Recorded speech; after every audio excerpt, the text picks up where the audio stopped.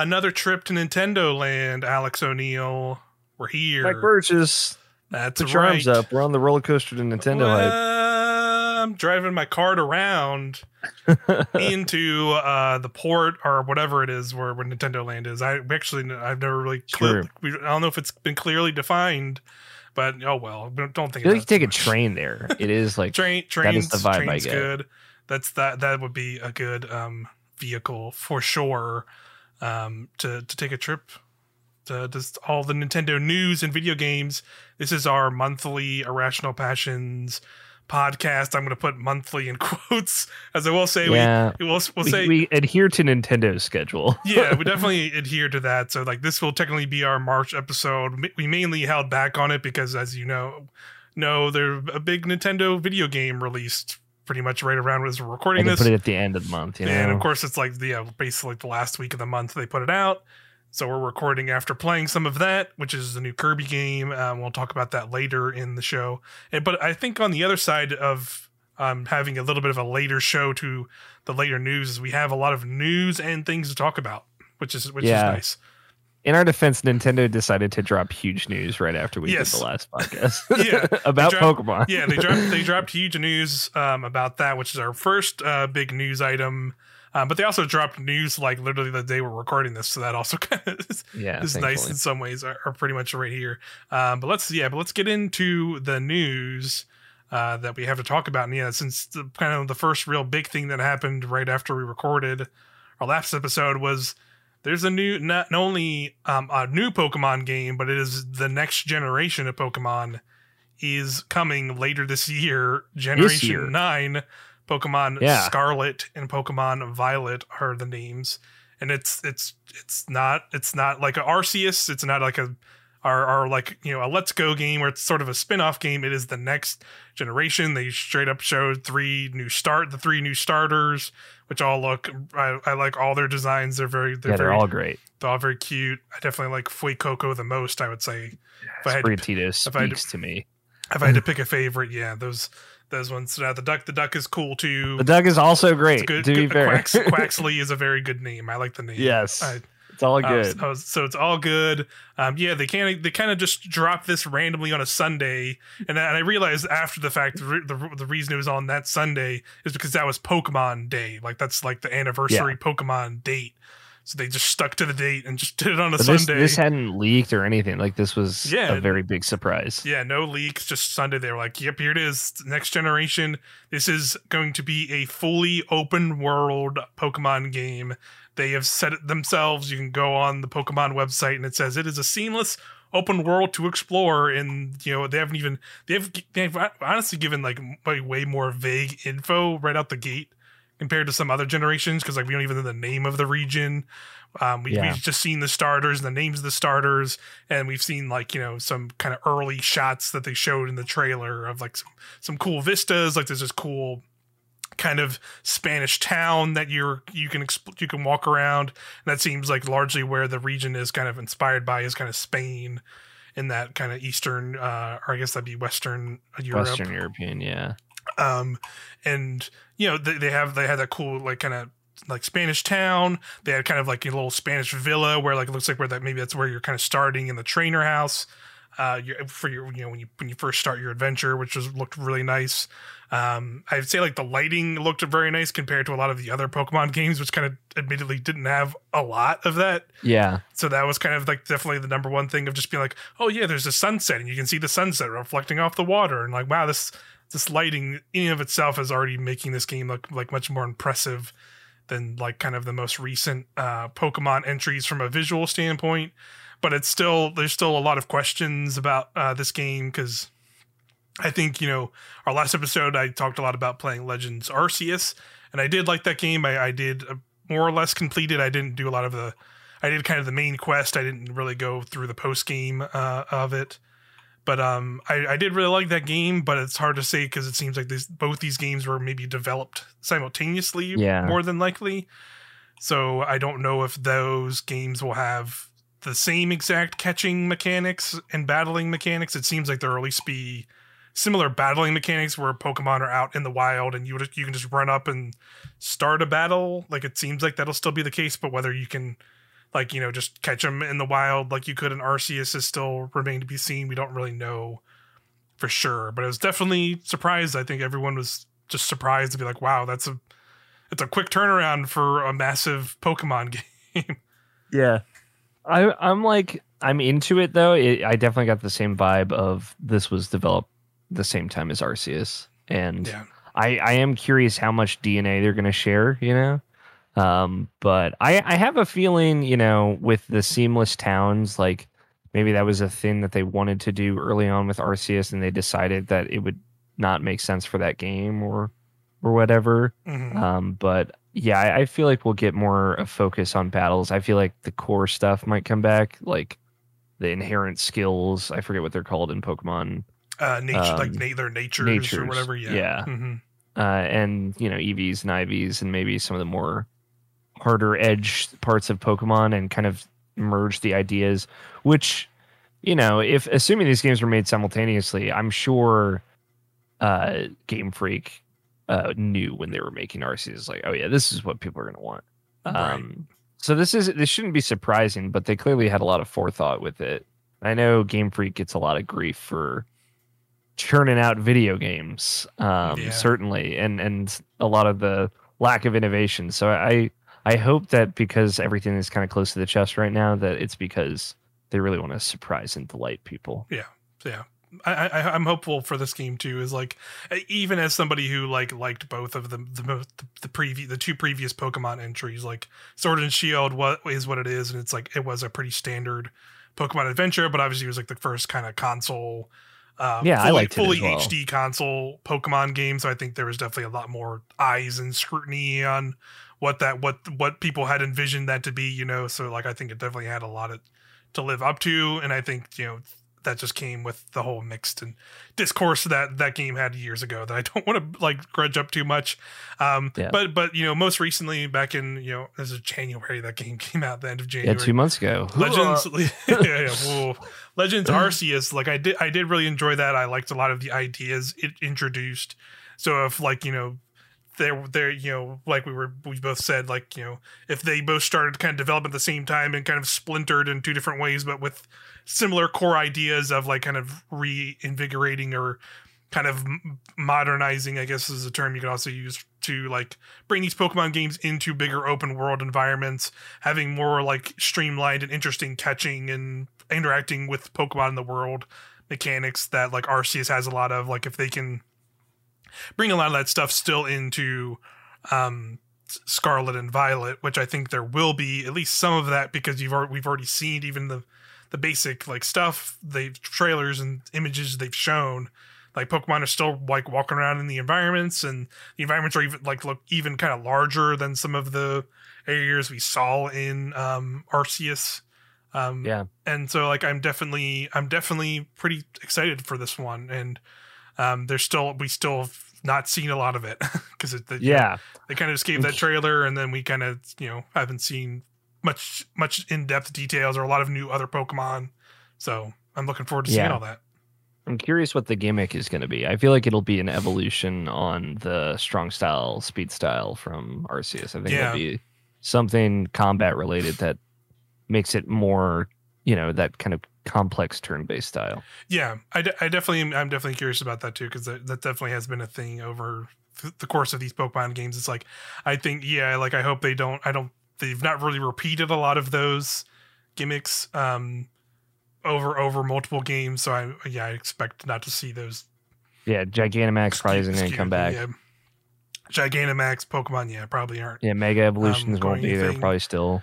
Yeah, probably no Mega Evolutions, but there could be variation of Strong and Swift Style or whatever they were called from that. Yeah, Swift Style sounds right. Yeah, I did like that. That stuff was interesting. It was simple, but it's still a cool way to kind of change up mix it up. Yeah. The one other detail I did see about this, which is more of it was more of a theory that we can maybe end on here, that I think is really cool, is just kind of the story ideas that people have come up with this game. Because there's a whole live action scene of the trailer that's also in there, and people have found little kind of maybe potential Easter eggs alluding to like more about the world of this new generation of Pokemon. And one thing people found is like there's these two big sigils that are like kind of freeze frame. I'll try and see if once I have the trailer and in the edited version of this video version of the podcast you can watch on youtube.com/irrational passions. I'll try and put the freeze frames up. I've like basically found like two, like they look like school sigils. So people are like maybe thinking that like Scarlet and the Violet are like essentially like the schools, more or less. Like they'll probably have different names than that. Like it won't be School Scarlet or Scarlet. Yeah, maybe like Scarlet Academy, Violet Academy. I think that could be it, or something like that. Because I think they're like the badges are even like fruits in that same color. Like I think it's like there's like an orange and like a grape. I think are even the things.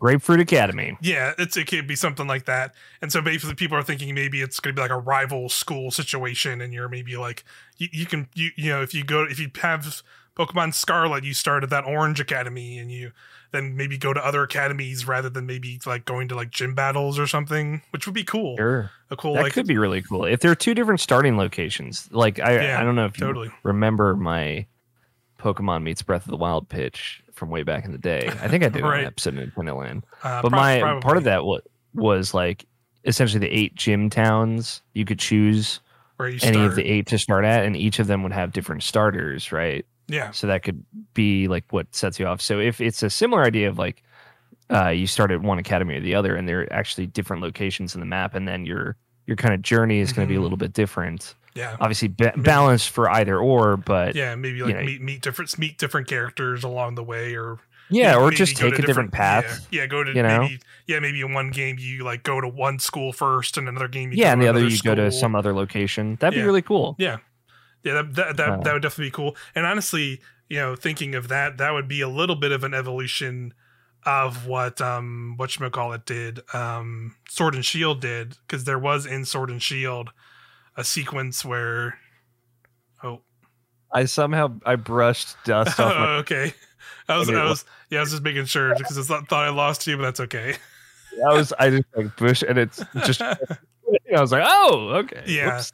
Yeah. But this is what I was saying was basically in Sword and Shield there was like a more basic idea of this, of like in Sword and Shield, like certain towns had different actual full-on gym leaders with different types of Pokemon. So like I think in like Pokemon Sword there was like a rock gym for like the 6th gym, and then like in Shield that gym was like an ice gym, and it was a different person you would actually go, like a completely different gym leader you would go and talk to and have a different battle with.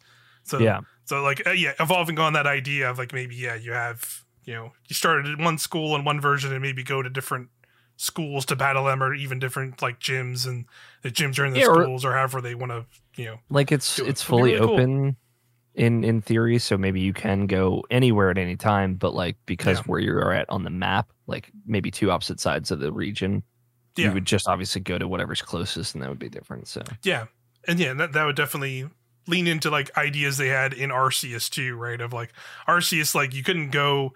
It definitely was it was definitely way more gated in terms of like their multiple zones that are big open worlds. But like in those open world little areas, like enclosed areas, there were places that were like a little bit safer for you to go to at a certain level, or you could go there or try and go there immediately and like probably get your ass kicked by a Pokemon that's like way over leveled. And that was like a fun aspect to that, of like actually letting you kind of explore at your own kind of pace. In a little bit like more closed way, not as fully open as something like Breath of the Wild or Elden Ring or something like that usually is. But yeah, I'm looking forward to this. I guess we know now the one sole big Nintendo game for the holidays as we get into our next piece of news. And that is that Breath of the Wild 2, the sequel to Breath of the Wild, has officially been delayed to spring of 2023. I texted Nabishin and said my birthday's canceled. Yes, that's right. Sorry, it just said we're recording this on Alex O'Neill's birthday. So Alex O'Neill, happy birthday! And thank you. This will be after. I had to make it about myself for a little bit. Exactly. You have to get it in there. I had to get it in there at least once. They announced it yesterday, the day before we're recording. Yeah. And it was right. It was right before my birthday, of course, but also. because I'm very aware of this because it is on my birthday. It's the end of the fiscal year for video game companies for the most part. So this is exactly why they announced this. Yeah, totally. A lot of stuff. Yeah, that seems like the time to do it. Mm-hmm. Holding it all the way till here.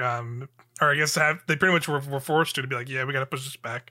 But I mean, definitely a bittersweet thing for me personally. I would say out the gate is like I'm incredibly excited for Breath of the Wild 2. Breath of the Wild is still one of my favorite games.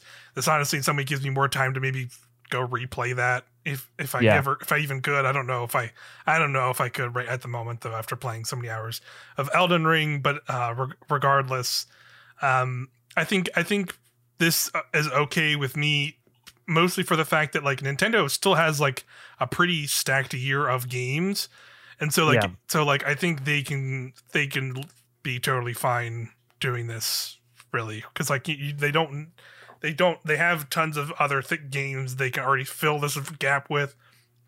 And now they've got stuff we don't know about too. Yeah, for sure. Stuff we don't know about yet, and even all the stuff we know that's been announced that maybe doesn't have a full-on date. Like those are a lot of really awesome games to look forward to. And now this even pushes them into like, you know, I feel like before they've not given like a specific, like they've given a window. Like I don't think they've said 2022 was the most they'd ever said. I think that's what I thought too. Like they've only most said 2022. Right now they specifically said spring 2023. So that means we're more than likely like getting this probably in like March, like a year from now would probably be a safe bet, I would say. Yeah.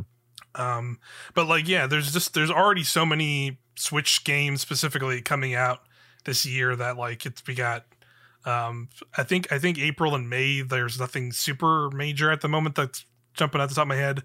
I know there's like that Live Alive.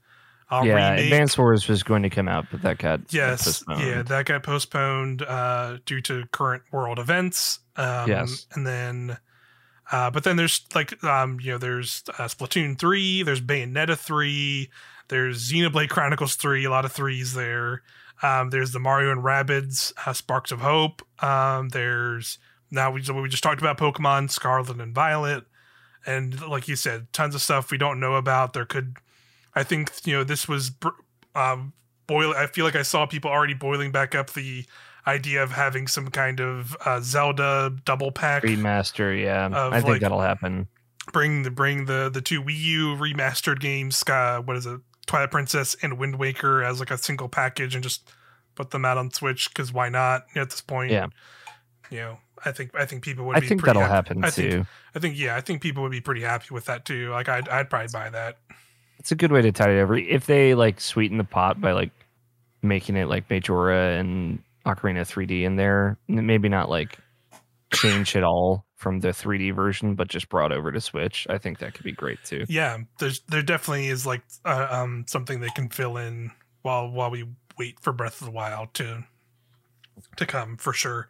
But yeah, there's just already tons of Nintendo games that are coming this year. So like in some ways I was kind of okay when we saw they have like Eiji Aonuma came out and did like a little video presentation, show off his fresh cut, and was just like, hey, we have news on Breath of the Wild. We're pushing it back because we need more time till next year. So here's 3 seconds of new footage. Here's 3 seconds of new footage for YouTubers to like frame by frame analysis for the next year, like sickos. Yeah, waiting for that dissertation on it. Yeah, exactly. You can see the Master Sword's broken here, and the hand looks like this, so clearly it's this, and then and who knows what you think. Master Sword being broken is evocative imagery. I'll give them credit. Yeah, for sure. It is definitely definitely a shot that you're just like, it definitely was something's going on here. Yeah, it's definitely an interest-piquing little shot they gave there for sure, and new shot that they gave in there. So they said, there's a Sky World and the Hyrule and more. And I think people are wondering what that could mean as well. Yeah, like actual like new mechanics rather than like necessarily like or like alternate realm, maybe like a dark realm. That was the first thing that came to my mind. Yeah. Or like separate areas that maybe act as dungeons. I think like there's gonna be a lot of dungeons in this game. Like that's my bet, awesome. Is that we might get like a full 8 set of dungeons, like Link to the Past type deal. Yeah, that got like broken open somehow. I'd be totally down. I'd be down too. I like to some dungeon stuff. I like Breath of the Wild's dungeons, but I would also like. Obviously, I think Hyrule Castle is honestly one of the best dungeons that they've made, and that's like the only traditional dungeon in that game. So if they just do more stuff like that, where it's just like different areas and hidden items, and like maybe a secret item, like that is the item of the dungeon buried deep inside that you have to kind of go looking for, I would be very down. Yeah. And like they have to give you the journey to clearly that Master Sword's like messed the F up. And you're up in that sky garden, maybe restoring it. Maybe that's what's happening in that little scene there, or maybe like healing it a little bit. And that's maybe we're, going into those dungeons to like get the things. And then you're going up into the sky world to actually repair it or something like that. Who knows? But it's very much looking forward to that game. But, at the end of the day, I'm not gonna do the Miyamoto quote so people can't come beat me in the streets. But being very angry about it, yeah. But I am looking forward to that, and I can wait. Just let it cook. I can just in wait, the words of Michael P. a couple Huber. Months. There were definitely I was still even in like admittedly in that little bit of a mindset of like it could still get pushed to next year. It couldn't. It was on my fantasy critic team, Mike. God damn it. Rip. I really believed it. I doubled down. I was like, this is it. I get it. Sometimes you gotta dream. Well, it just means hopefully God of War comes out this year, and then I don't have to listen to people bitch about it on the internet. I don't want to hear that argument. Yeah, I know, right? The God or the Elden Ring versus Breath of the Wild arguments. Yeah. Like I'm with you on that. Of like I'm also okay from that meta narrative of people talking about video games on podcasts, not having to hear them talk about this open world aspect. Well, this is Elden. The weapons break too quickly. Yeah, the weapons to break quickly. You don't break an Elden Ring, they broke the Master Sword. How Elden Ring wouldn't exist without the original Breath of the Wild. So Breath of the Wild 2, and I don't need any of that. It's an endless circle. My brain is already like melting and starting to like make up those joke conversations. Lord. But yeah, I'm looking forward to that at the end of the day. But I think there's tons of games like I was saying earlier. And I think a big next question for our next news item is, where are we going to hear about those new video games? Because the thing they're usually announced at, as of today, is canceled. E3 2022. Live. They said there. I guess at some point they said there was in person, but that had to be a lot. They didn't commit to anything. Yeah, I couldn't remember if they like committed or not, but they basically just officially said like, yeah, it's canceled. It's not. There's not an E3 happening this year, but next year we're going to be back and bigger, and it's going to be 2023. It's going to be digital and in person. It's going to be huge, y'all. Please don't. Please don't forget about us. Don't bury us like how quickly E3 is just. If you forget us, we lose all our power. Yeah, fallen to the Jeff Keighley's of the world. But yeah, I'm just it is what it is with that whole thing. But I'm more concerned about and maybe this will probably be an ongoing thing as we get closer and closer, I'm sure. But since we first just heard about it today, I thought it was worth chatting about. Like, where do we think Nintendo is going to be in this now summer? Or I guess they'll probably still be in June. I feel like that's still just like such a normal time frame for that stuff. They'll still probably be around there, but. They'll think of a cute name, like a kitschy, fun name, like Nintendo's Summer Showcase or something like that, or Summer Jam Sesh or whatever. They could just, they could really just call it a direct. They still just called it here's another Nintendo Direct for June, and we're going to talk about a bunch of Nintendo games. And they know that they bring the heat for E3 though, and they have for the last couple of years, especially they've really done some cool stuff at E3. Yeah, for sure. And so I think they would kind of annotate it as a special direct to kind of help it stand out from the crowd, and so they can go a little hog wild on it. At least I hope so. They could also just do a regular direct and have it be kind of just generally less exciting. But and not to mention, again, I made the joke about it, but Keighley has made his ground known. Even in today, he's just look at, we got the Summer Game Fest, we're having a big kickoff show and a bunch of other things that are they said not fully because they're probably still finding things, but they could just as easily be Nintendo. I could see Nintendo just totally going for it because they they've shown up with big stuff at other Keighley Game Award style events. So them just being like, hey, this is the Summer Game Fest Nintendo Direct or whatever. Like that could still just totally happen, and people will be like, okay, yeah, and they know what they mean, right? By it being, here's our big summer direct with a lot of big Nintendo it's news June, for the rest it's of the time year. for video game news. Yeah, exactly.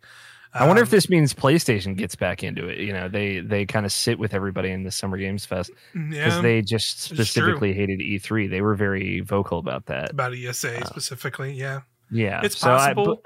I don't know. I feel like PlayStation has this kind of standoffish vibe at this point where they kind of want to do their own thing. Yeah, exactly. And I feel like they've done enough of their like own little things around this summer kind of time frame now and those were like still viewed just as much as any E3, probably what they did at an E3, right? Yeah. So I feel like they could probably do their own thing just as much as like Nintendo. I feel like they could do, who knows, maybe but they always, are sort of out of the box when it comes to like, the gaming norm, quote unquote. So like they could just be like, hey, it's July and here we are just doing a direct. That's their big direct for the year. And they just, maybe they just don't do it during E3, but who knows? But yeah, it's bummer. It's a bummer. I'm on the bummer team. Yeah, I'm definitely conflicted about it because like I definitely definitely after actually watching E3 last year live and like wanting to like still be in that like, yeah, E3 is fun and it's fun to like have these cool like game announcements and see a bunch of people excited about games, seeing all the discussions around the games. Like, boy, that was just that was such a bummer to watch those streams directly from E3 because it felt like they're like all investor. There's like, even then there was like, people talking about crypto and weird other junk around that. Like, and I feel like it would have been even worse this year if they tried to do that again because it's only gotten more and more into like the gaming and tech world. So I'm kind of glad that's gone and we just can, the games can, like Keighley can do his own thing and that'll be like fun, whatever. And then, Nintendo and the other big guys like PlayStation and Microsoft will figure it out. And Xbox is going to do their Xbox showcase with Bethesda and stuff. Like they got plenty to show. PlayStation's got plenty to show. Nintendo's got plenty to show. Yeah. At the end of the day, if they all just do their own thing, it'll still be fine. Yeah. Totally. Lord knows. Hopefully, like Square Enix and Capcom are like, maybe we shouldn't do anything. Yeah, maybe we should just or somehow latch on to one of these other ones and just have like hang out with Keighley or something. Yeah, hang out with give Keighley, it all to Keighley, or just like put some of their games in one of the other showcases where it makes sense where those would go. Definitely going to be curious, but yeah, we're this was just going to remind everyone June 2022, Alan Wake 2. Alan Wake 2, we're seeing it. We're going to hear about it. We might see some gameplay. On Nintendo Switch. Yeah, on Nintendo's Direct. God, could you imagine? Yeah. Now, I do want to, because we did skate over it, and this was some other less hopeful speculation that happened with the Breath of the Wild delay. Sure. Do you think that they might put out a new Switch between now and Breath of the Wild, or when Breath of the Wild 3 comes out? They might. Will they put out something? Will they put out a new Switch potentially? Will it be a Switch like the Switch people want, quote unquote? No, I don't think it'll be a Pro. Possible, yeah. I don't think it'll be a Pro or like a 4K Switch. I think if anything, it would be like a smaller Switch OLED. Like it'd be like here's a Switch Lite but with an OLED screen or something like that. Like I feel like Switch Lite Plus or whatever. I feel like at this point, like personally for me, I think we're not going to get like a Switch Pro or a 4K thing. I think we're just going to get whatever the Switch 2 is. And that'll just be, I honestly don't even see that happening next year. Like that's just where I personally, my head is at. I think 2024 would be the earliest for me to see like a fully new Switch and like, but it'll still be a Switch in a lot of capabilities, but it'll be like the thing, like, people wanting, even including myself, of like, here's an upgraded Switch, it has like maybe a lot of technical advances, like maybe better battery life, better like screen resolutions, even on new controllers, probably new controllers, new like a new packaging to it, but it's still, X as a Switch, and you can play all your Switch games that you already own on it. And maybe here's like an updated version of our subscription services, because that's very much a thing as well that's worth talking about. as well here. But yeah, but before we get into that, yeah, I'll just end with yeah, I think if we see a new Switch anytime soon, it would be like 2024, like a new proper Switch, I should say, not like just a revision of like one that's kind of already as it is, where it's just like, hey, we might get like a Switch Pro Lite, where it's our Switch OLED Lite, I mean, and it's just like the same bottom as OLED as a Switch Lite, but it just has a nice OLED screen now. That makes sense. Yeah, I think I don't know. I really don't know. I like at this point, I am just like prepared. Like if Nintendo announced it and it came out 3 months later, I would not be surprised. Like sure, yeah. Like they have done it before. They will do it again, I'm sure, in the future. So, but I'm not holding my breath, I'll say. Yeah. I'm definitely kind of there with you. I'm just kind of waiting. I'm okay waiting and seeing on some of that as much as I would like to, because they're just going to do their own thing and figure it out. And like the Switch is selling so freaking well already. Never had a price drop. That like, yeah, like they don't need to rush it. So they probably aren't going to rush it. But yeah, the next news story I think is worth talking about. Although not directly Nintendo related, it can maybe hopefully, I guess maybe get Nintendo more interested in bettering up their subscription service, because we have PlayStation finally came out. It's been rumored, I think, so basically like leaked, I feel like, for like a month or so now, their subscription service that basically is like PlayStation Plus like 2.0, and they're basically like, put it most basic way, they're taking PlayStation Plus and what is now known as PlayStation Now, which is like their streaming kind of Game Pass like equivalent, and combining those into higher subscription tiers for PlayStation Plus. So they're all just putting it into one package. So you have PlayStation Plus Essential, which is the base level tier, which is PlayStation Plus as it is now. And then you have these higher tiers, which are getting you into like the back catalog of PlayStation games. So the highest tier, which is either $18 a month or $120 a year, gets you access to a big library of PlayStation 4 and a very select few PlayStation 5 games. And then it also gets you PlayStation 3, PlayStation 2, PlayStation 1 games. So I will say, obviously, the multi-subscription tier is something Nintendo does have. Yes, but caveat, PS3 games are streaming only. Yes, PS3 games are streaming only. But I would say currently on Nintendo Switch Online, all of those games are streaming only as well. Sure. But I think it's a conflicting thing, right? Of like, I actually don't think the PlayStation Now upgrading deal is as bad as people are definitely like blowing it up to be. I definitely think there's people who are underwhelmed or disappointed, and I think that's definitely fair. I would say even I'm like still kind of just like, okay, but very whelmed. Yes, is definitely the way to put it.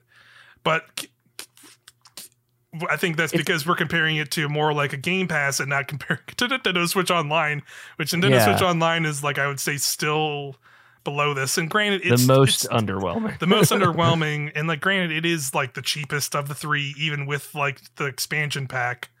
But like, man, like, I would pay Nintendo $120 a year if they even came close to like the library of games that we're going to get. Because they already said like a number with this PlayStation updated one, where like the middle tier 400 plus. Yeah, the middle tier gets you 400 plus games from PS4 and some PS5 games.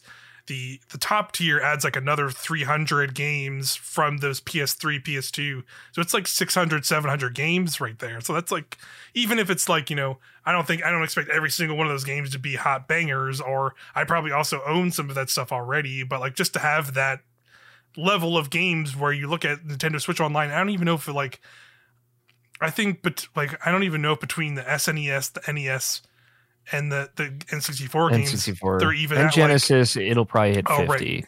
At Genesis, like they're probably not even over like 75, 50, 100 games on that, and it's just like, yeesh, like sure. I don't even if they had like, even if Nintendo got up to like, 150, 200 games, they're able to like be closer to that would be enough for me. And it's like, man, how could I still don't understand why they're so like bare minimum on their subscription services, or even just this service in general of providing their old classic games.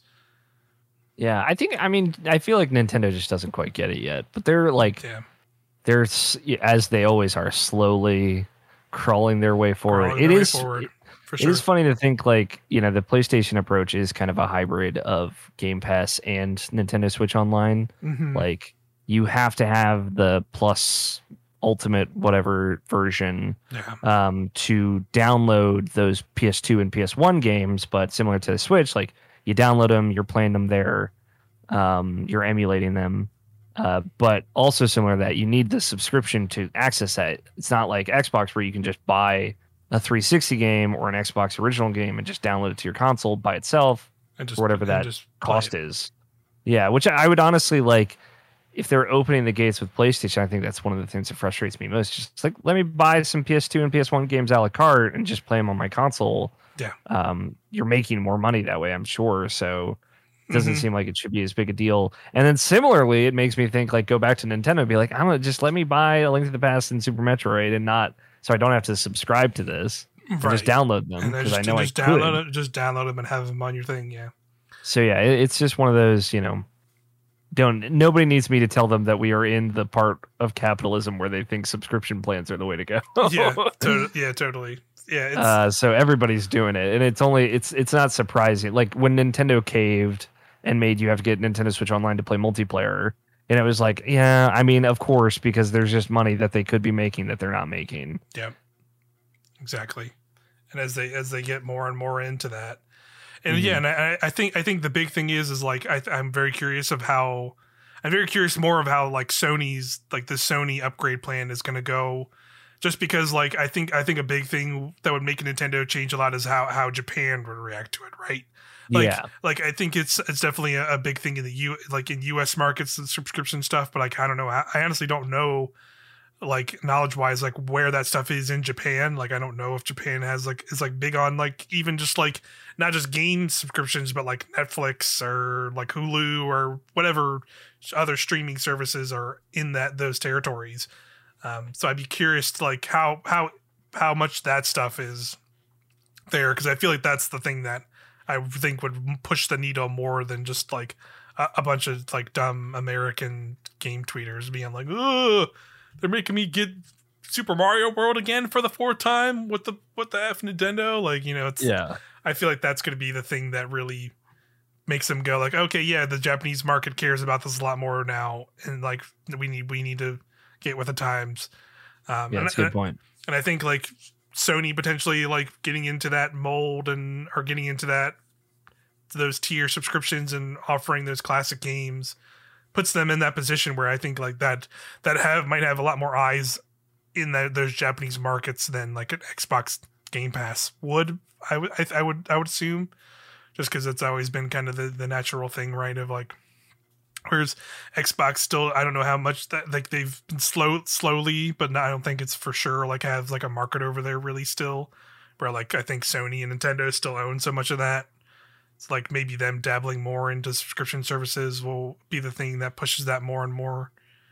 But still wait and see. I think like you said, Nintendo just has so much. I think they have a lot of catching up to do in those regards still. And like I don't know if they care enough to do it yet. So I guess we'll just have to keep seeing what they do here as the year goes on, and they slowly add more to this expansion pack and try and make it a meaningful thing. Yeah, I'm curious. That's a good point of like how this impacts Japan. I feel like Switch is very popular there, so yeah, they don't have to. Probably they're probably fine. Like we're having this conversation, right, but Nintendo might just not care. Yeah, but I think they will. Because people are already upset because they announced the new SNES games coming for March today. Earthworm Jim 2. It's like Earthworm Jim 2 or whatever. Yeah. And then Japan gets like Harvest Moon, and it's like, well, what are you doing? Why are you doing this to us? Yeah. People would play that. Like, and it's just one of those things where they're trying, but it's like a very difficult to calculate how hard they're trying. Yeah. Or like their gauge of interest in different markets are compared to their kind of core market. definitely curious to see. And again, I think it'll just come back to like we probably won't get a lot of big updates on what they're thinking of doing with that service probably until that June summer big direct, if any at all, where maybe some other, maybe Splatoon 3 or some other online focused game, they like, package more stuff in that with that expansion. I think so. Pack. I think that's going to keep happening for sure. Yeah, like Splatoon or like Splatoon, Bayonetta, maybe other DLC for these other games. Whatever they're going to do, maybe they'll do a bigger infusion of other classic games, or maybe here's a risky bet. Game Boy games in there or something. I'll make a risky bet. Okay. They put one of the Zelda games in there for free. One of those HD remasters, either Twilight Princess or Wind Waker. Throw it in there for free because you buy the other one. Yeah, but if you have the subscription, that'd be interesting because like they did that one time with like Bayonetta, right? There's like a digital like order. Yeah, if you bought Bayonetta 2 on Switch, you get the first one for free. For free, yeah. I wonder if maybe they would do that. Like you can get Wind Waker or Twilight Princess. You can basically, like, if you're on the subscription service, the Nintendo Switch Online, you can buy one and get the other one free, or just get one of them for free. And they're like playing with this idea that like the PlayStation Plus style free games, they're like teasing it almost. Yeah, they're almost there. Yeah, I think that could be a good first step for them. Yeah, I definitely think there is like, I think they're in that difficult spot that like Sony is, where like their first party games sell so freaking well still that like they don't need to do what Xbox does and put them on some kind of service day one, right? Yes, I think it's like, because Jim Ryan had that quote. I think it is Nintendo's wrong to say that it would hurt their brands to put to put them on there. But I do understand why they wouldn't. Yes. I just, the reasoning is not that it would hurt the games. It is that they know that they will sell well, and you should just say that. Yeah, like, it's fine. Like, we know these games are of a quality that people will buy them for $70 or $60. And yes, the Virtuous Cycle. The Virtuous Cycle. The Mortal Shell DLC. Shigeru Miyamoto's Virtuous Cycle. Yeah. Kingdom Hearts 4 Virtuous Cycle.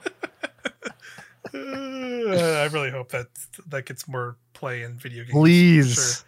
I will be saying it a lot for sure. Yeah. But I'm definitely curious to where we'll see Nintendo Switch Online go. But speaking of things going, Dragalia Lost, Nintendo's mobile game, one of Nintendo's mobile games, is going to be shutting down later in the summer. Basically, or I think actually no. Here, sorry. Let me pull up the article I have here just to make sure I got everything right. This article I have is from Kotaku, from Brian Ashcraft, which is Nintendo mobile game Dragalia Lost is shutting down. Here's an official statement. The Dragalia Lost main campaign is scheduled to reach its conclusion in July of 2022 with part 2 of chapter 26. That's a lot of chapters. The final and climactic addition to its long-running story. After the main campaign is concluded, service for the game itself will come to close at a later date. Okay, so basically the story campaign. They're giving you a heads up. Is ending in July, and then the game will close down some point after that. Like Final Fantasy 14, get on now. Yeah, except game's not shutting down. I mean, you brought this up because to talk about where's Nintendo at with mobile. Yeah, I don't know. That was my larger question. Was ultimately like I have played Dragalia Lost, but I probably have not played that game in like a year plus. I don't think you're not into chapter 26 part 2 or whatever. Yeah, I'm not baiting breath looking for chapter 26 part 2. How's gonna end? How's it gonna end? How are they gonna Dragalia lost that Dragalia? I don't know. How are they gonna find it? How are they gonna find it? Yeah, I'm not So I played with it a little bit. It's one of those things where like it felt, even when I played it for the first time, it felt very standard, like gotcha mobile game style. Excuse me, video game of, you get these cool looking little characters, and they, from the gotcha system, and they're ranked 4-star, 5-star, or whatever, and then they'll then they'll just do these like little mobile paths, and you get swords, and you feed swords to other swords to power them up, or you get dragons, and then the characters turn into dragons, and your dragons have different rarities and all that kind of, then you lose them. Very standard like mobile game like stuff. Sure. But as far as considering it's been going, I think it's one of the longer running Nintendo mobile games. I would like, to its credit at least. Considering like I think the only other ones that are currently going right now are Mario Kart Tour. Mario Kart Tour. Sure. I think there's the Fire Emblem game. I think is still going. Fire Emblem Heroes. Yeah, that sounds right. And wasn't there? I don't know if I guess it has to be someone. Dr. Mario World, but I think that shut down. Dr. Mario World has shut down. I know that for a fact. Okay, but there's Animal Crossing Pocket Camp. I think that's still going. And then there's a Pinkman one. Did you completely forget about the Pinkman? Yes, Pikmin game? Stop or Go or whatever. Not Go. That was the S one. It's supposed to be like a Pokemon Go thing, but I don't see that lasting much longer either. And I just Super Mario Run. Super Mario Run, the game you had to actually buy on a phone and not free to play. Quite an interesting road for Nintendo mobile games. And this I think just seeing the Dragalia Lost, which I feel like was one of the ones that was definitely at least like a little bit more popular. Like I don't remember exactly. I guess I'll look up the date of like when it released. 2019 sounds right. Something like that. It was September of 2018. So it went for 4 or 5 years. So like that's definitely better than a lot of these other Nintendo mobile titles. And I would not say I'm enough of an aficionado to know like other non-Nintendo mobile games, like how long those like last in perpetuity necessarily. So but that still seems like a pretty good run, all things considered. I think like Mario Kart, like clearly there are those games that make a lot of sense that they kind of waited to do. Like Pokemon Go was a big hit, but they were only kind of tertiarily involved with that. Super Mario Run was them like being like, no, we're gonna make real games, and then they were like, all right, I guess not. We're gonna make Fire Emblem Heroes. I thought a lot of people really responded well to Animal Crossing Pocket Camp. I think that was like a good holdover till New Horizons came out. I know Mario Kart, Dr. Mario World was bad and unsuccessful. And that one went pretty quickly. Pikmin Bloom, that's what it's called. Pikmin Bloom. Okay. But Mario Kart Tour definitely, like, I know it's not the best Mario Kart by any means, but that was like where the money was. And Fire Emblem Heroes was where the money was. And same for that too. Yeah, and I'll talk a little bit more about Mario Kart Tour and the games I'm playing, because I've actually played that thanks to the Mario Kart DLC and wanting to get into this weird Mario Kart hole that I found myself in when that stuff was announced. But I played that, and that's pretty standard mobile game stuff too. But it's just like in that same vein, like with this DLC, they're bringing tour tracks into Mario Kart 8. So I wonder if this is also a way for them to be like, hey, Mario Kart Tour isn't going to last forever, or neither are mobile games. Maybe they're starting to kind of slow down on some of these offerings on mobile, and maybe looking to put more time into the Switch, because that's the thing that's selling for them, and games are doing insanely well. Maybe they can take some of these development teams and put them on other things. But that's just where my head is at with Nintendo mobile games. I just don't know. Yeah, they just had that big, DNA partnership when this all started, and it seemed like it was going to be like a big pillar for them. But now, and obviously at the time we were all like, we'll see how it goes. Yeah. And here we are after having seen how it went. And it's like, they did try it. They gave it a genuine shot. I think money. They had some cool ideas in there. I think Animal Crossing was cool. Obviously, a lot of people like Fire Emblem Heroes, even though I think it's fine. Yeah, it's pretty basic. But I think it is just that thing where it's just like it's fine. They were fine, but nothing like crazy stand out. What I said before we started recording, they've just now, like that partnership started in 2017, or 2016, I think. Mm-hmm. So that was before the Switch had come out. And now they just own the mobile console market. Yeah. And that the Switch is just the gift that lets them kind of also have a home console by happenstance and By compete. happenstance, yeah. So And they have their market, you know. yeah, and it's a weird thing to say, but I've honestly even still seen this on Switch already. Of like I've seen people, not to a great effect, port mobile games onto Switch and like have like mobile games on Switch.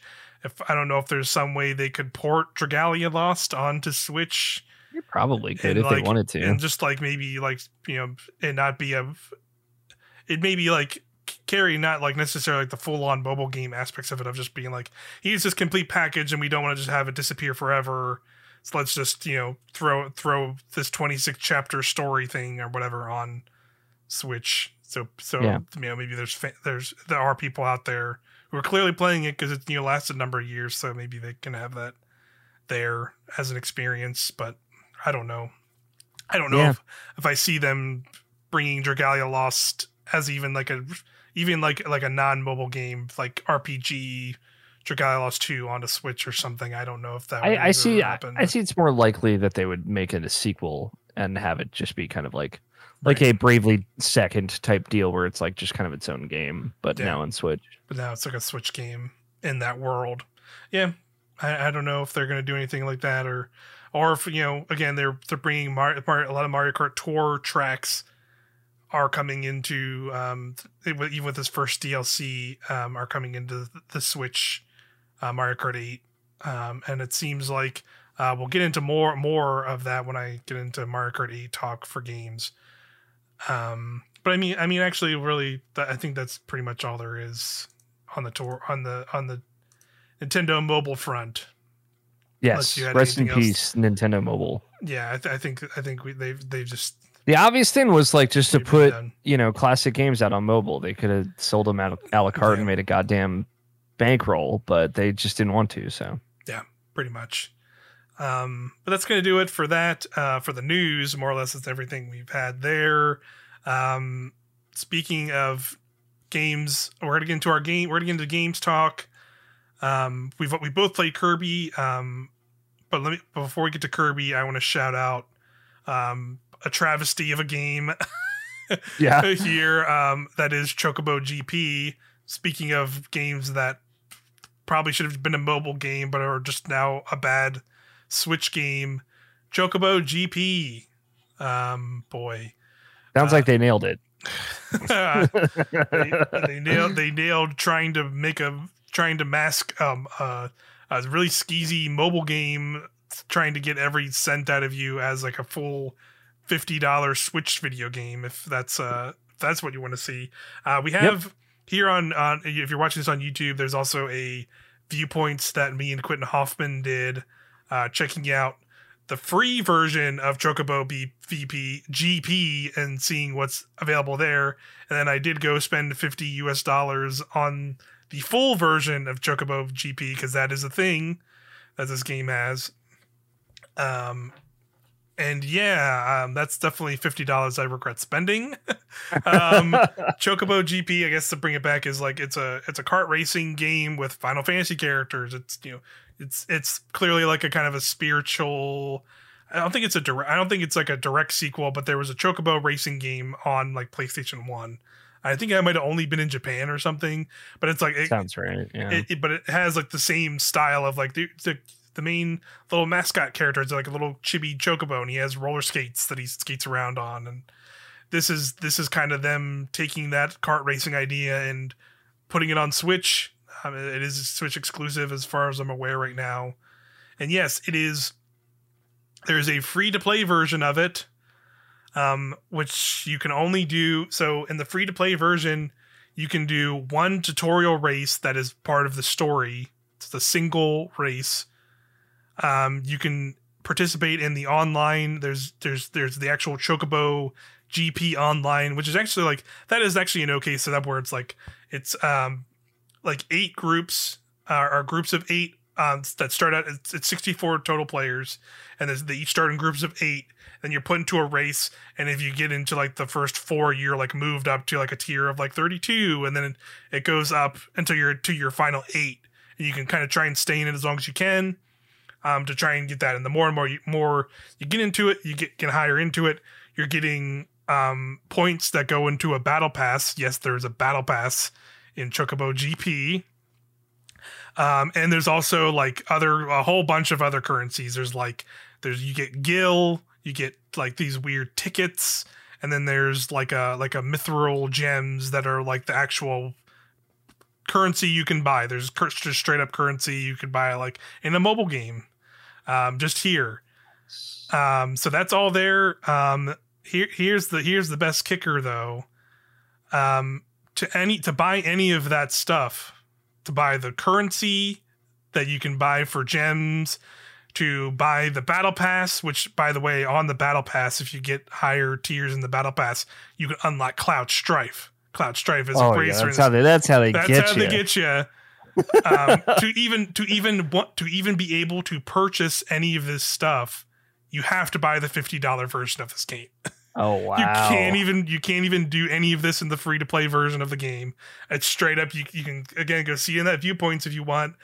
You go into those menus, everything is grayed out, and if you try and select something, it says you need the full version of this game in order to purchase these things. It straight up has that line right there in the thing. You're just like, good Lord, wow! $50 to buy more things, please. $50 to then go buy like essentially currency to like unlock things faster.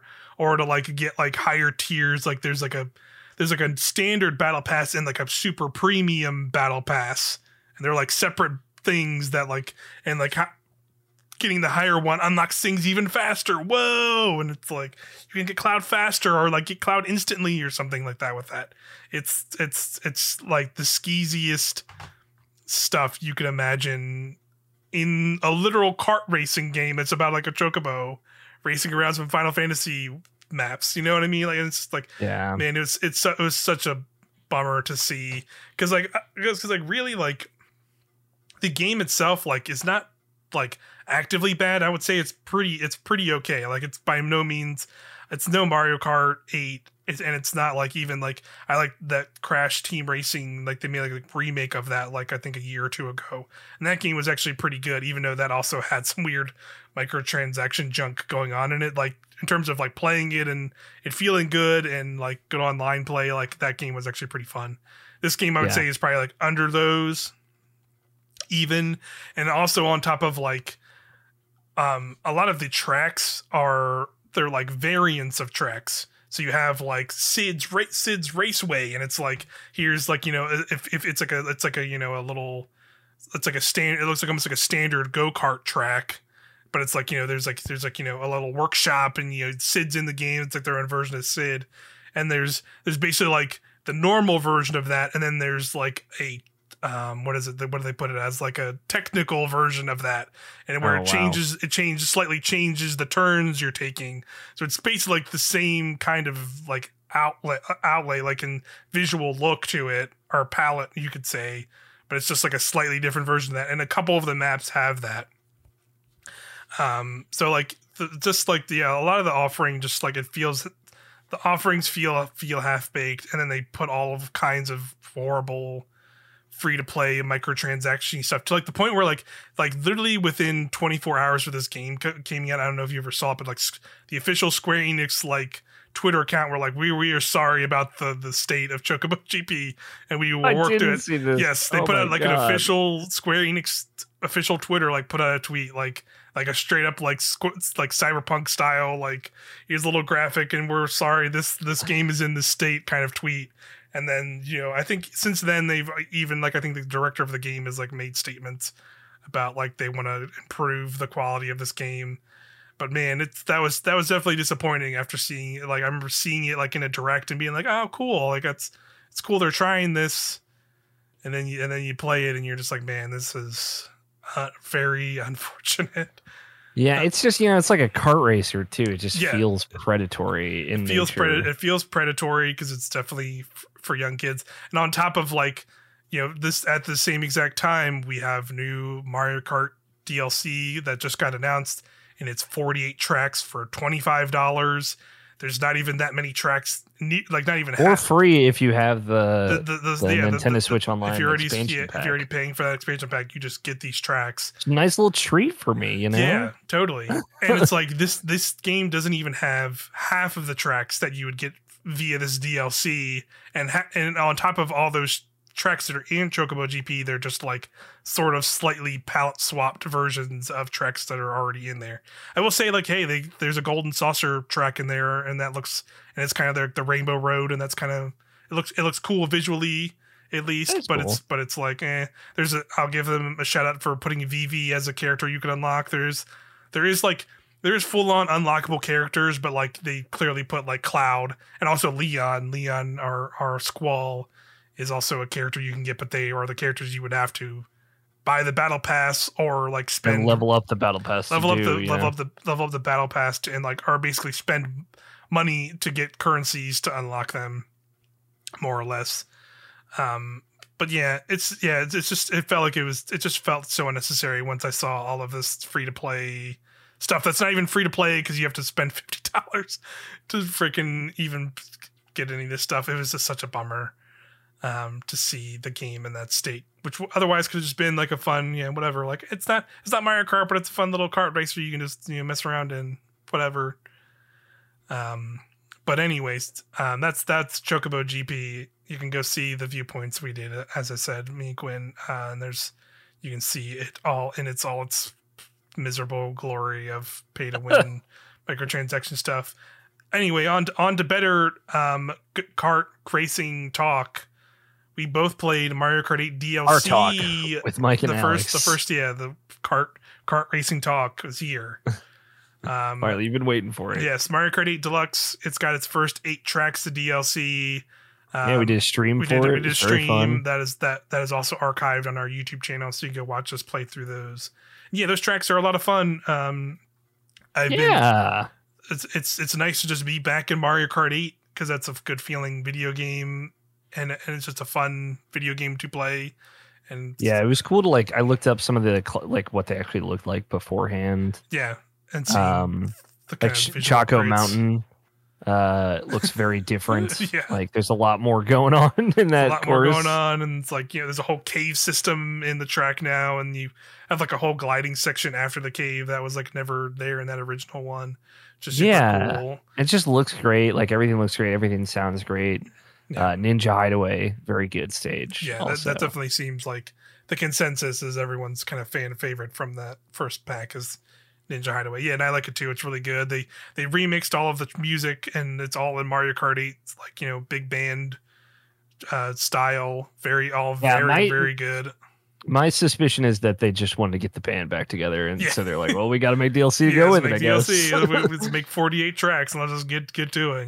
I don't know if you remember seeing those like developer diary videos of the band playing Mario Kart 8 music, but they just look like they were having the best time of their lives. Having a good time because they're just playing some good music, playing some jazz music, hanging out. Yeah, just jazzing out. Yeah, I would love to have been in those recording sessions. Just fly the wall and just being like, look, this is groovy as hell. This man knows how to play the saxophone. Yeah, hell yeah. It's very good. I appreciate all the handheld, updos on them. And we were talking about it during that stream, but I had never played the Wii Mario Kart. There's a stage from there too that's really fun. Coconut Mall. Yeah, Coconut Mall is a pretty big fan favorite from the Wii version, and that one's super fun. Although people were like making a big deal out of the cars at the end, because in the original Coconut Mall, when you're coming around to like start a new lap, there's 2 cars, and in the original ones they used to go back and forth. In the Wii version, and in the Wii version, since it was on the Wii, you could see Mii's in like the backgrounds and the foregrounds instead of like little Mario characters. So you could have like Mii's in the 2 cars like going back and forth. So it just made like silly meme things of like, I had a Shaquille O'Neal meal and he's in the car and he's running me over. That's like a lot of it's people like reminiscing about those days from the Wii version being. Bummed that isn't there, but overall it's I don't think it's not the end of the world. I'm just happy to have new tracks to play in Mario Kart 8, and it led me down this weird hole of downloading Mario Kart Tour. Yeah. Because basically a bunch of tracks that were added into this in this DLC were Mario Kart Tour tracks, and even some of the updated classic tracks were first kind of updated in Tour, and then they kind of updated them again for 8. So like that Chocolate Mountain, like you were talking about before, the version that's in this DLC was first updated in Tour, like with the whole new cave and the gliding section. That was in Tour, and then they took that version and put it in here. And then, of course, there's the original Tour tracks, which 2 of them are like based off of real world cities, which is like silly to think about in a Mario Kart world where you're racing around, like you're racing past like iconic destinations in Tokyo, but then there's also like thwomps on the streets, like smashing around, and it's just like a silly, fun kind of thing. And I just like actually really liked how they incorporated them, of like having these tracks that are they change basically every lap. And the reason they do that, because in Mario Kart Tour, after playing it, a lot of the original tracks that were in there, so the Tokyo track or the Paris track, they do kind of the thing like the classic SNES Mario Kart does, where it's like, here's Tokyo Blur 1, and it's this layout for 2 laps. Here's Tokyo Blur 2, and this is the one where you go under the little red kind of lantern shrine, and it's only in that version. And then Tokyo Blur 3 has you go up over this bridge, and they just incorporated all of those into a single track, and made it like one big track that's changing each lap in 8. So I think it's really cool how they did that, and that was kind of my thing of seeing as like this game is, or this DLC at least seems like it's going to be largely kind of pulling from stuff from Tour. Which I think is like a fine thing at the end of the day, because Tour has had so much stuff in it. I kind of just wanted to go look at like, all right, here's kind of what to expect from like, more DLC tracks coming in the future, because I am looking forward to these. And the thing I didn't realize is like, I guess, this was my naivete thinking a mobile game would work in a way a full console game does, is Tour basically like has like seasons, or they should just call them tours. So like as of, I think if this is recording, it was like a samurai tour, I think is what they call it. So like you could race. So like Ninja Hideaway is in Tour right now. You can go play it. And there's a bunch of other tracks, but it's not just every track is kind of just available at any time. So like right now, like Tokyo Blur, which is originally made for Mario Kart Tour, and even Paris Promenade, if you boot up Tour right now on your mobile phone, you can't even just go play those tracks. It's like they're just not even directly in there, because they have to, because each tour, which is like I think like either like 2 or 3 weeks at a time, has a set amount of tracks, and only those tracks are available during that time. And then a new tour starts, which adds like a bunch of mobile game stuff where it's like, hey, you get here's a golden Yoshi, you want to get this gold Yoshi, or here's Mario and some samurai. Gotta play 300 tracks while in the season or whatever. Here's Mario and some samurai armor. He looks cool, right? Get him to drive around in Mario Kart Tour. So that's kind of the thing of like that was like another aspect I think by the end of, as we get deeper into this DLC, is like this is a way for them to kind of sort of preserve these tracks and make them playable kind of at any time, right? Of like, oh yeah, because there's actually like a ton of tracks, because I ended up, when I realized that fact, I ended up going up on YouTube and just looking up what a bunch of tracks existed. So there's like, there's like a New York track, there's a London track, there's a Los Angeles track, there's like a Sydney and like a Sydney, Australia track, and there's like a whole bunch of there's like a Christmas like theme track where you're like drive up this big mountain, and there's like big Christmas presents, and these different like rails you can go on and stuff. That actually looks really cool. And I would assume these tracks are probably going to come to this, because we got a lot in this first set of 8 tracks, and since we have literally 40 more tracks to go, I feel like I can't like probably. I think they'll probably prioritize the classic tracks, but I feel like everything's just going to be in this game by the time this is over. Because I think they can kind of, with 40 tracks, I think they can hit a lot of fan favorites, while also like kind of bringing some of these tour tracks also back and updating them. Because I think I did see that there was some data mining of some stuff, but it's not fully confirmed, because I think I remember when I saw it was on Twitter. And somebody basically pulled an image that is like the updated like that, like, you know, when they first revealed the booster course pass, and there's like the little graphic of Mario driving over a track with images of the DLC tracks. It's an updated version of that image with new images that are like across the track of courses that are like not currently in the game yet. So people already saw a lot of stuff like that of like, hey, there's going to be some more tour tracks. There's going to be some more, you know, there's some fan favorite ones. Like I think I saw Waluigi Pinballs in there. So I was very excited to see that that's getting in for sure. And I think I saw like some other tracks like the Maple Tree Way, which is a good track from Wii. You know, there's even some like older SNES tracks and other stuff like that. So, you know, I'm just excited for more Mario Kart at the end of the day. And this even though like this first, the one thing I would say I was like it was a bummer was like at least 8 tracks. There's no like anti-grav stuff, which was big in Mario Kart 8. Yeah, I was going to bring that up too. Yeah, and like, I think they could up the ante and start adding that as things go on. Like, yeah, as people have bought this, like they probably had this first wave locked and loaded, ready to go. So they might like throw in some new tracks or do a little bit more updating to add anti-grav into some of the old tracks going forward. And I don't think it's off the table. It might not be a priority, but I think by the end of it, there might be like a couple brand new tracks in there. I think that would make sense. Yeah. And that's definitely that. I think there's definitely a possibility that there's like some new tracks or necessarily like tracks that will be either brand new to Mario Kart Tour that comes within this, like, you know, because the DLC is coming from now until the end of next year, 2023. So I could see a thing where like, hey, there's like a new track that gets put into Mario Kart Tour here, and then it comes to Mario Kart 8 like next year or something like that. Like there's still totally a possibility of like those kind of things happening, or vice versa, where like, you know, because like for some reason they list the Ninja Hideaway track as not a Tour track, even though it is from Tour originally. Like that's track was made for Tour. So I don't know if there's some weird other thing where maybe that track came from some mystery Mario Kart or something that we never knew about. I have no idea. Yeah. Or like maybe it's just substantially different. I don't know how different it is from the Tour one. Yeah. It is definitely different from Tour tracks because there isn't like a lot of the base city tracks again have that like Tokyo Blur 1, 2, where Ninja Hideaway didn't have like Ninja Hideaway 2 or 3. The other weird thing Tour does, which I don't think they're going to bring over to these any of these DLC tracks per se, is they do more variants on top of that, because that's again how they fill out kind of these like couple week tours or whatever. Is they do they call them like trick, so it'll say like Waluigi Pinball T or Waluigi Pinball R. So like, I believe you mean technical. Yeah, right, exactly.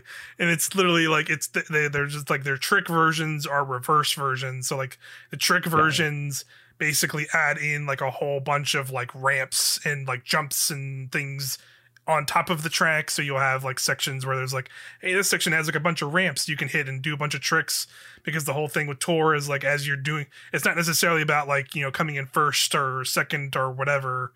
It's more about like doing tricks, doing drifts, using items, and you're accruing like points and like the score. It's like a score tally more than it is like a full on race per se. At least to like unlock a bunch of stuff, like to get the different currencies, to like pull the gacha thing. So there's a lot of stuff in that. And then there's the reverse ones, which are full on, like you go through the courses entirely backwards, and they will add like glider sections like in reverse where those sections apply, or and vice versa. So I don't think they'll pull those from Tour. I don't think they'll be like, here's Waluigi Pinball, but it's completely reversed from Mario Kart Tour. Whoa. Like, I don't think they're gonna do anything weird. I mean, they've already got a mirror mode and stuff like that. Yeah, you know, you don't necessarily need that. You don't need a mirror mode, and I think I don't think they'll end up doing that. There's one more thing they do, which I actually do like, because they do it mostly for like the SNES and SNES tracks, which are obviously like, they're not, I don't think they're like actively bad tracks, but they're pretty plain compared to like a lot of current Mario Kart tracks you'd see in the modern games.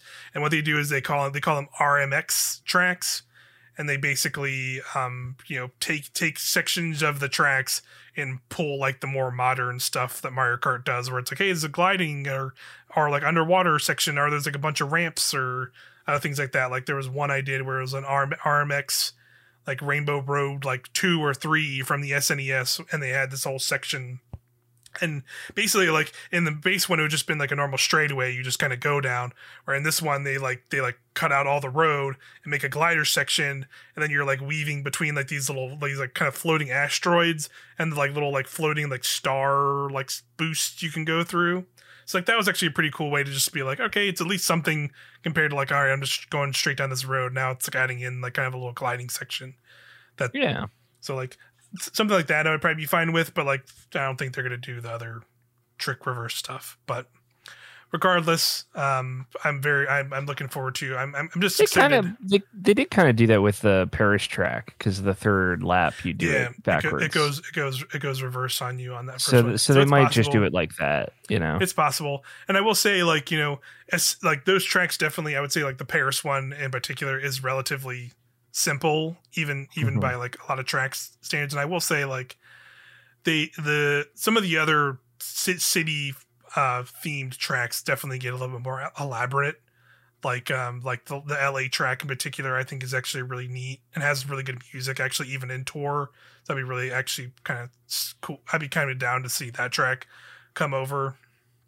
And it's much differently laid out, so I don't think it would be a thing like they do where this one, where it's like a lap and then you shift, because like literally at least from what I've seen from the LA track, like each starting point is like a completely different area. So it might have to be a thing where they do like a Mountain Wario situation, and they like have it be like a multi-section, where lap 1 is like you're on this like beach part, and then part 2 you're like going through the city streets, and there's other stuff in there as well.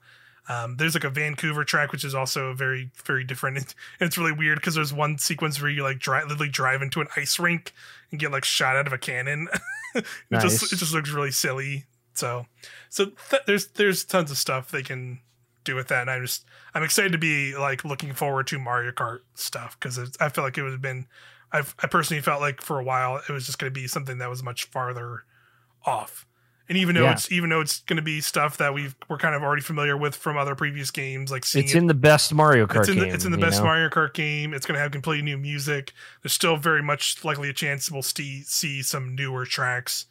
Yeah, be it either like tour. It'll feel new to a lot of people, myself included. It'll feel new because I've not still played a lot of those tour tracks. You can't even really go play those tour tracks easily, like I said earlier. So it'll be nice to like just be able to have this big package of Mario Kart that's going to be regularly updated.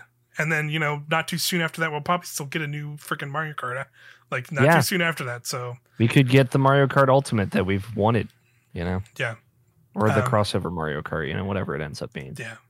So that's been a lot of fun. But let's get to the big game that's coming out. That we kind of held this... Again, we held this episode back a little later in March. Kirby and the Forgotten Land... I've played a bunch. You played a bunch. Kirby's back, baby. Kirby's back, baby. I'm gonna let you start because I've been talking a lot. So, I'm in World 3, the amusement park land. Mm-hmm. I don't know, what world are you in? I'm deeper in. I think I'm World like 6. The ice area is the next one. So yeah, that's I've done ice, and then I did ice, and then I did an area after that, and then I just got into that. I beat the boss for that area, and now I've entered the area, but I've not gone into any levels in it yet. Got it. Yeah. So I've been mostly taking my time of like, I'm going to make sure I get all the Waddle Dees. Mm-hmm. I'm at the point now that I've hit World 3 where I'm like, all right, I want to see the levels, and then I'll go back through them. And then sometimes you'll get like an upgrade that will be like, all right, well, this is going to make this way easier. Yes. Like the hammer I upgraded recently in the sword. So it's like, all right, now I'm cooking. I like it a lot. This is definitely the most fun I've had with a Kirby game in a while. I've the last one I played. Oh man, I'm not good at playing Kirby games. I'll say I think I might have played for a little bit one of the Wii ones, or one of the. I didn't play Epic Yarn, so it must have been either a Wii one or one of the 7 ones they've already put out on Switch. I might have just played a demo too, so it's been a while. But I'm not huge on Kirby, but I always I give them space between, and this one seems like a fresh enough take, and I think it is. I think they capture a lot of what I like about Super Mario 3D World, it is not as intense as that. Also, that game gets pretty like gripping the controller, especially if a trapeze comes into frame. Then I know that you, me, and Quinn are going to be sweating for a little bit. Swinging on a goddamn bar, trying not to die. And I like, so far it's not that, but it is like getting to the point where like it's getting better at hiding the secrets, which is exciting. I like that. I like that you get to, it doesn't like hide the hints from you of to what the hidden waddle these are, and the collectibles throughout each level. You know, you beat a level, you get as many as you can get, and then it'll tell you like, oh, that's what I have to do. I have to go like eat 4 popcorn or donuts or whatever, or I have to navigate them all without getting lost, and still get lost a bunch. The thing I don't like are the challenges, only because I don't like the time trial bit. I don't know why I need to do it in that time. You don't get anything for it. I was about to say, you can completely ignore like, that. it bothers me that it's there. Right. And it, like, because they seem like skewed like noticeably more difficult than like anything else in the game. Even like I found like each boss, basically one of the hidden waddleties is always beat it without taking damage. And there's always like a real cheesy thing you can do. Like the gorilla, I just did the gun upgrade, the ranger, and just shot him. Shot him a bunch, yeah.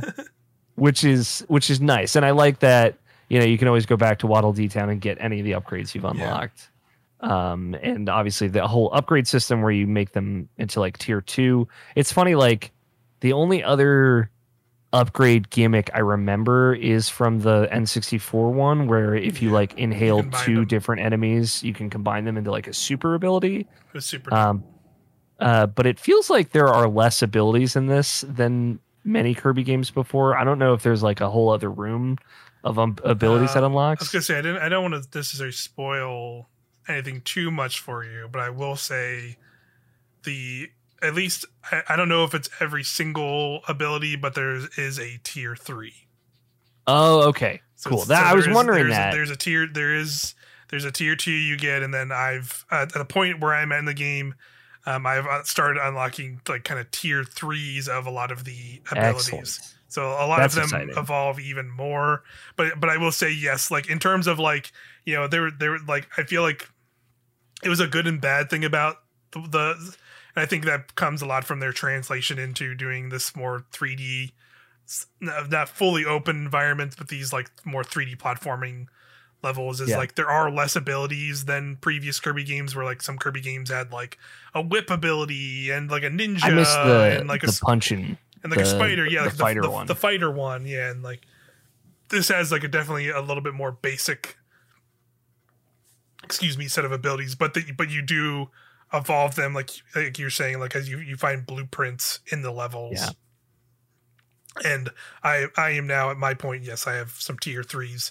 I won't spoil too many of them. I won't spoil too many of them, but there are some really cool ones. Like I like the third version of the bomb ability gives you tracking bombs. So you excellent. You drop them and then they get little wheels on them and they just drive around. And you can just and that's the thing. Like you can do it when you're nearby an enemy, or you can just do it at any time, and the bomb will just like drive around for a while following you, and you can just kind of run with a posse of bombs. It's pretty fun. That's awesome. And they do. I don't know if you've gotten the second bomb where they like chain together. The chain bombs. It does the chain thing on top of that, so you can have like 2 little homing bombs chained together and do a bigger explosion. So that is cool. So they do evolve the core set of abilities even more in cool ways, I will say.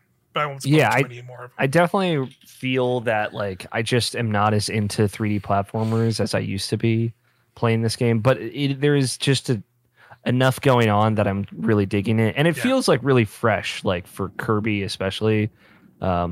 And I love all the copy abilities and stuff. The mouthful mode obviously is, I think, the star of the show here. Absolutely. And it is great because, you know, they're essentially just like other Kirby abilities, but they have you interact with the world in different ways. Yeah. That's really fun. Yeah. Those are definitely more centered around, like, I think my favorite thing about this is how well, you know, Kirby games have always been very simple games. But they've had like some fun little puzzle bits here and there, but there was never really I felt like some of those games, never enough of them to make the games like worth that interesting, where I feel like this game leans into that a little bit more, with the help of mouthful mode, adding a lot more different puzzles to the like environmental puzzles specifically into it, but also let them like incorporating a lot of the copy abilities that Kirby has into some of those puzzle elements, and I really appreciated that. And some of the stuff is like with the bosses, I really appreciate it, because like you said, there's kind of a cheesy way to like figure out a boss, whether it's like using that ability, or what I found was if you have the ice ability, if you use the ice ability on him and freeze him up enough, he'll actually get completely frozen in a statue, and he'll get like freezed and locked and be like stuck there. And then when he breaks out, he takes like more than half of his health off his bar. Nice. And does like an insane amount of damage. So and a couple of the other bosses have stuff like that too, where it's like it'll give you like kind of a set of abilities, and like and there's like usually one out of those sets that's kind of like the quote unquote like optimal, or like has some kind of hidden strategy to it that will like kind of do more damage. And it feels like almost like a Mega Man approach, because I know it's like a big thing in Mega Man as well, of like, oh, I have this ability, and this against this boss it's way more potent for whatever for this various reason.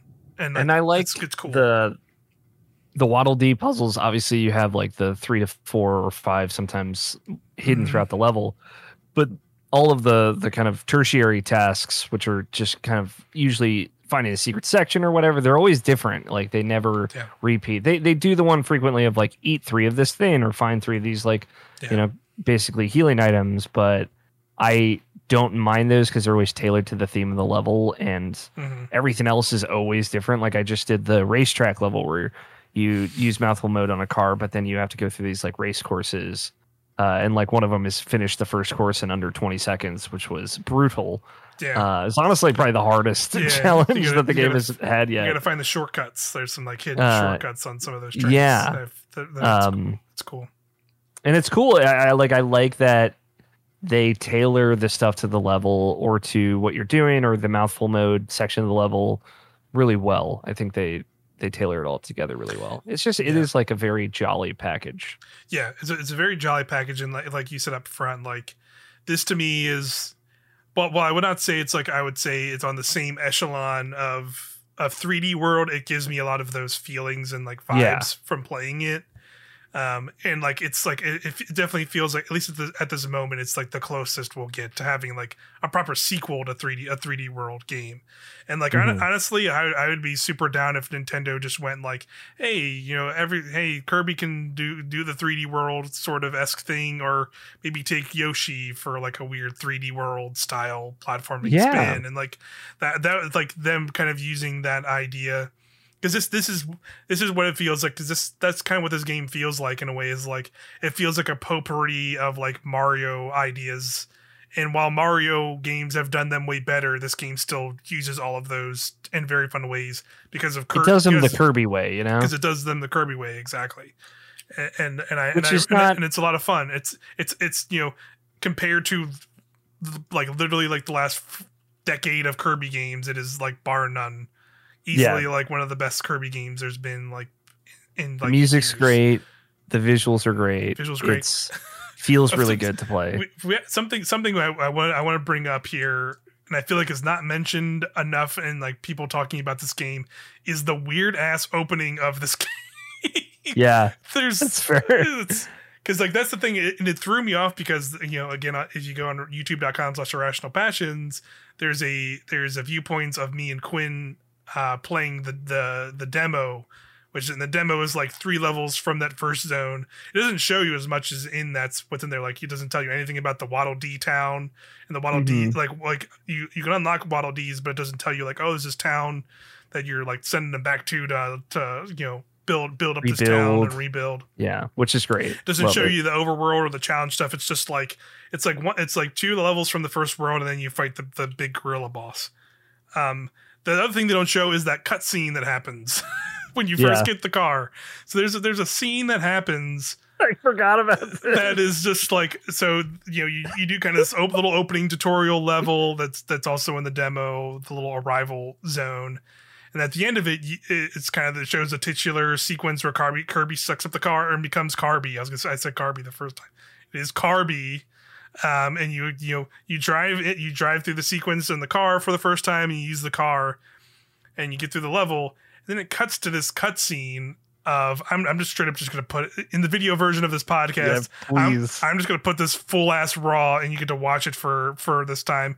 I don't think that'll play as well in the audio version. So sorry, audio people, you probably won't get this, but it just plays a 90s like rock ballad, Japanese, like smooth Japanese woman vocals and everything, while Kirby is like vored over a car and looking at the ruins of like a human society.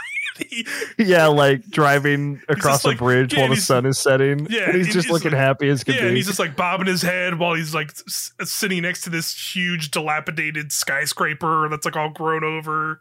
And it is like a metaphor for you're just like, what is this? It is like the pure juxtaposition of Kirby, who is like this adorable pink plump that also swallows and kills things whole. It's a black hole. Yeah. I was like, this is the wildest intro Kirby has ever had. Yeah, for sure. It definitely grabs your attention because it's watching these sequences of Kirby like literally wrapped around a car, just stretched over this car, and he's just like driving and kind of bopping through these like ruins. Yeah, he's like shaking his head. You see his eyes like do the little smiley closed thing. It's like this is weird. This is a weird way to set the tone. Yeah, this is so insane, and that which makes me think that like this is like dystopia Japan post-apocalyptic world. Humans have died. That's been like one of my things of like as I get deeper and deeper into the game, and like you're still in like there's they kind of like layer on the like there is some pretty typical like zones of like you said there's a snow world as you get into the later ones it's like a snow world and there's like a desert one, but it still has all these like ruins of human society like layered throughout these levels. So I'm waiting to get to like this final point and see if they ever explain that at all, or maybe it's like one of those weird. Or there's going to be like some weird YouTuber like 4-hour video of like explaining the lore of why these ruins existed, and like we translated all the weird signs that are in the world of Kirby and the Forgotten Land, figuring out what this means. And it's like, what in the world? Yeah, it's very jolly. Jolly. It makes you smile for sure. Yeah, and it like I'm always a sucker for a world map. It's got that 3D world style world map, but you're flying around on a star, so I get to like channel some Kirby air ride energy in the back of my head. Mm-hmm. I love it. I think it is like it feels like they kind of took the blueprint of 3D World and applied it to Kirby, but not in like a derivative way of like, I want to see more level based 3D platformers like these two games for sure. And I'm happy that they both exist. Yeah. And it's just how I was very impressed even right out the gate of like how intuitive it felt just to like translate Kirby into like the kind of 3D controlling environment. I was pretty impressed for that, how like you pick and like even having played 2D Kirby games for many years, like I've played pretty much. I don't think I played every single Kirby game, but I played. Shout out to 2018 where I reviewed Kirby Star Allies. It was like the second. I think it was the second video review I ever did for the site. And then there was years of 3DS games that were all pretty much the same game. They kind of all blended together, and then this game really does feel fresh and like, but still has all of that Kirby stuff that you at least liked from those earlier games, and brings and adds a lot of fun new things. Like I really do like the up, even though there's not like a lot of completely different abilities, and even in those like later Kirby games on the 3DS, like it was cool that there was like almost like a full on Smash Brothers level moveset to some of those copy abilities. In those later games, like these some of these moves do not have as much complexity as that, but I think they get away with that by having those multi-tiered upgrades where and there are like good secrets with the like moves that you can do with the abilities that are cool. Like not everyone, but like this when you're the level 2 sword, you can like dash, and then that you do the stab, and then jump, and you'll do like an uppercut and lift enemies in the air. Yeah. And like the game doesn't tell you that at any point, but I was using that to like kind of move faster. Yep. And then when I saw that it was like incorporated into the moveset of that ability, I'm like, okay, cool. This is like kind of canonizing this kind of dash jump. Yeah. And some of the other abilities have cool stuff like tattoo, like the ice one, where you like Kirby like naturally is kind of like skating on his feet. And you can kind of like mash the. And you can skate across water. Yeah, you can skate across water, and you can mash the button, and it puts like a freezing dome around him, and he like slides around with that. The drill one also, which is like that was like the one thing I didn't know either, but until I did one of those little like side challenges. The challenges where you can do a circle around something. You do like a circle while you're drilling underground, and it makes like a big like quake explosion in the circle you make, which is really cool. And like I don't want to spoil too many of the higher tier abilities I'm starting to unlock, but a ton of them have like they either kind of sort of evolve the ability more, or like take the do a new thing, but also like incorporate like some stuff that were in that crazy one. So I guess there's one, I'll say just one, and that's like the fire one, which isn't, I don't think that's like the craziest one, where like you get like the second one, where it's like that volcano one, right? You've probably already seen now, where you shoot like little lava blobs and they leave fire. The final one is like a dragon. It's like Draco fire or something like that. And you get like Kirby gets like a little like purple flaming head with like little dragon wings. And so basically he gets like this big like fire stream that's like insanely long, and that'll also leave like those kind of like purple flames. And it'll do like damage over time with like if you hit them enough with the flames. But the other move where you're in the air with when you have that fire ability, it does like the little fire flame lunge, where that technically used to be two different abilities, I'm pretty sure, in previous Kirby games, where they just combined that into one thing. Where now in that third form, when you do it now, he gets like big dragon wings and just like soars across. That's awesome. I think they showed that in the. Yeah, I think it was in one of the trailers. I think it's in one of the trailers, so that's why I was. Makes more sense now that there are level 3 abilities. Yeah, there's tier 3, and I haven't unlocked all of them, but I've definitely seen a few of them, and I think they're super fun. There's one. Okay, I'll say one more.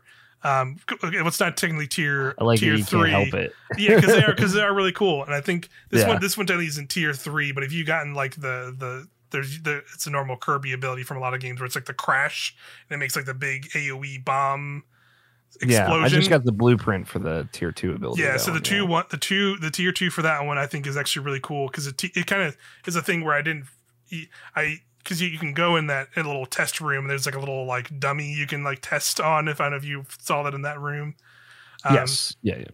So I did it, and it's called like Time Crash. And Kirby gets like a big like sand like dial on his head. So I went into that room to see like what it did. I didn't realize it. And then there's like a challenge for that ability, and basically that's where it teaches you what that does to greater effect. And basically what it is you like hold the bomb explosion, and like Kirby starts going like Super Saiyan basically while he's doing it. And then it makes a big explosion, and everything like and it does like straight up like JoJo, like the world, and it's like explodes. Everything gets like browned, like time is stopped, and basically and it puts you on a timer where you have to run into enemies, and like you have to like do like a thing where you like run into an enemy, which makes them explode, and that resets your timer. So then like the whole challenge is you like putting it's like it gives you 10 seconds, so you have to immediately explode, and then while you're everything's stopped in time, you're like running from enemy to enemy to keep the like stop time explosion, because doing the stop time in the challenge actually stops the timer on the challenge you're doing. And it's like cool. And I was like, damn, that's really cool. That was like a really cool, silly ability that probably not super practical in most other things, but it'd be cool to see like somebody like figure out a way to like I went into this level with this time crash ability, and it was able to go from the start of the level to the end of this section, or the whole, maybe even the entire level, and do that. But the game's just it has a lot of fun stuff like really that. Really good. Yeah. And like it's close as we'll get to a 3D World sequel. At least for now, that was my feeling on it, and I appreciate that they're letting, once again, I think it's the help of the Switch being so successful and a lot of other long running Nintendo franchises having their time to reiterate and completely kind of evolve. I'm glad that they did it with Kirby, because it was definitely one that needed it the most, in my opinion, for a while now. He's been struggling for a bit, for sure. The 3DS years were not kind to Kirby. Yeah, absolutely. So it's just nice to see. But yeah, I think that's, unless you have any more games to talk about. I feel like I'm forgetting something, but it's probably not that important. Yeah, it's probably not that important. Kirby's the big one. Kirby's the big one, and we can probably maybe talk about games again in our April episode. I promise our April episode will not be till the very last minute of April, but I will say, like, at least as it looks right now, there doesn't seem like there's a lot of big, at least Nintendo related games. So maybe we'll have to figure. Maybe we can finally do that. Rank the Smash Brothers trailers. Yeah, I was thinking of bringing a topic, like some general topic, or like ranking Smash trailers, or ranking something else would be fun. Doing a tier list. We talked about ranking the Mario Kart 8 tracks as well. Yeah, ranking Mario Kart 8 tracks. Yeah, so maybe next episode we'll do something like that, because it seems like it may not be. It'll be a little slower. We're in the dry months on Nintendo news and games, probably till I think June, honestly, May or June. Yeah, there might be something in May. Maybe we'll have some cool indie games to talk about as well. But that's going to do it for this episode. Thanks everybody for joining us on a trip to Nintendoland. As always, we appreciate you either watching us on YouTube.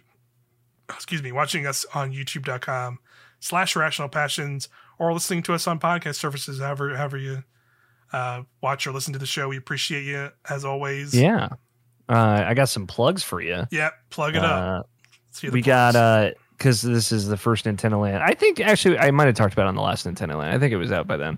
IP D&D, if you are not aware, D&D. There is a Dungeons & Dragons actual play podcast brought to you by irrationalpassions.com now, with a bunch of people that you like are not on any other shows. Jazz Foster, Topher Edwards. It's now where Tony Horvath and Scott Guthrie are going to live. In the IP hole. So yeah, 3 episodes should be out. Well, the third one should be coming out soon in relation to this episode, and they're coming out once a month. They're long. They're usually about 4 hours in total, so they're beefy. I cut them up into 2 chunks. So look forward to that. We just recorded our 5th episode, so we're nice and ahead of the curve for a little while here. And yeah, it's really great. I'm really proud of it. I put a lot of work into it. I would love it if you're into that sort of thing, if you want to check it out. In the future, there could be video versions. You and I got Helm to Tower. Destiny Tower. If you're it's probably admittedly not maybe a crossover of Nintendo fans to Destiny 2 fans per se, but maybe if you're just a fan of Irrational Passions, check it out. Helm to Tower. Yeah, it's a separate YouTube channel from our main Irrational Passion channel. It's going to be focused on Destiny 2 content. By the time this video goes up, there should be actually another new video on there, but it's going to be more of it's part of our kind of intro series. If you've been there, there's videos that are kind of more introductory to mechanics and things in Destiny, so it might not be the most exciting to end game players, but maybe if you're coming into it, if you're coming in and looking to dabble with Destiny 2, I thought, hey, here's some things explaining what's going on here. Me and Alex are probably going to sit down pretty soon here and do some more build videos for things, and also talk about what we hope to see from Destiny later this year. And we just did a bunch of review discussions for the big review season that's kind of ending. Thank God. Now, it's ending. So Elden Ring video will hopefully be up soon, at least in relation to this. Elden Ring, and then Tunic. We did Tunic, you and I did, and then was there another one, or am I forgetting? I think there was another one, but I'm forgetting too. Yeah. Somewhat recently, we had a lot more. We had a lot of viewpoints. That's my Oscar thing. We'll have some more soon too, probably around this episode. Like stuff to sit down and look at Ghostwire Tokyo, and some other indie games I've been looking at. There's like this Pokemon that I was going to try and play for this, but then apparently it's not coming to Switch just yet. But it is on Steam. It's called Koromon, and it's basically like indie Pokemon game. It looks actually pretty cool. Doesn't look too like not thought out, I guess, for lack of better term. Looks like a good Pokemon clone. Yeah, exactly. Yeah, I think that's most of everything. Obviously, check out RPGU and all the other stuff. RPGU on IPD. Still trucking. We'll have probably more review discussions soon enough here. Maybe not as much as we've had in the recent weeks, just because, not a lot of video games coming out. But yeah, thanks everybody for watching. Yeah. Bye. Bye.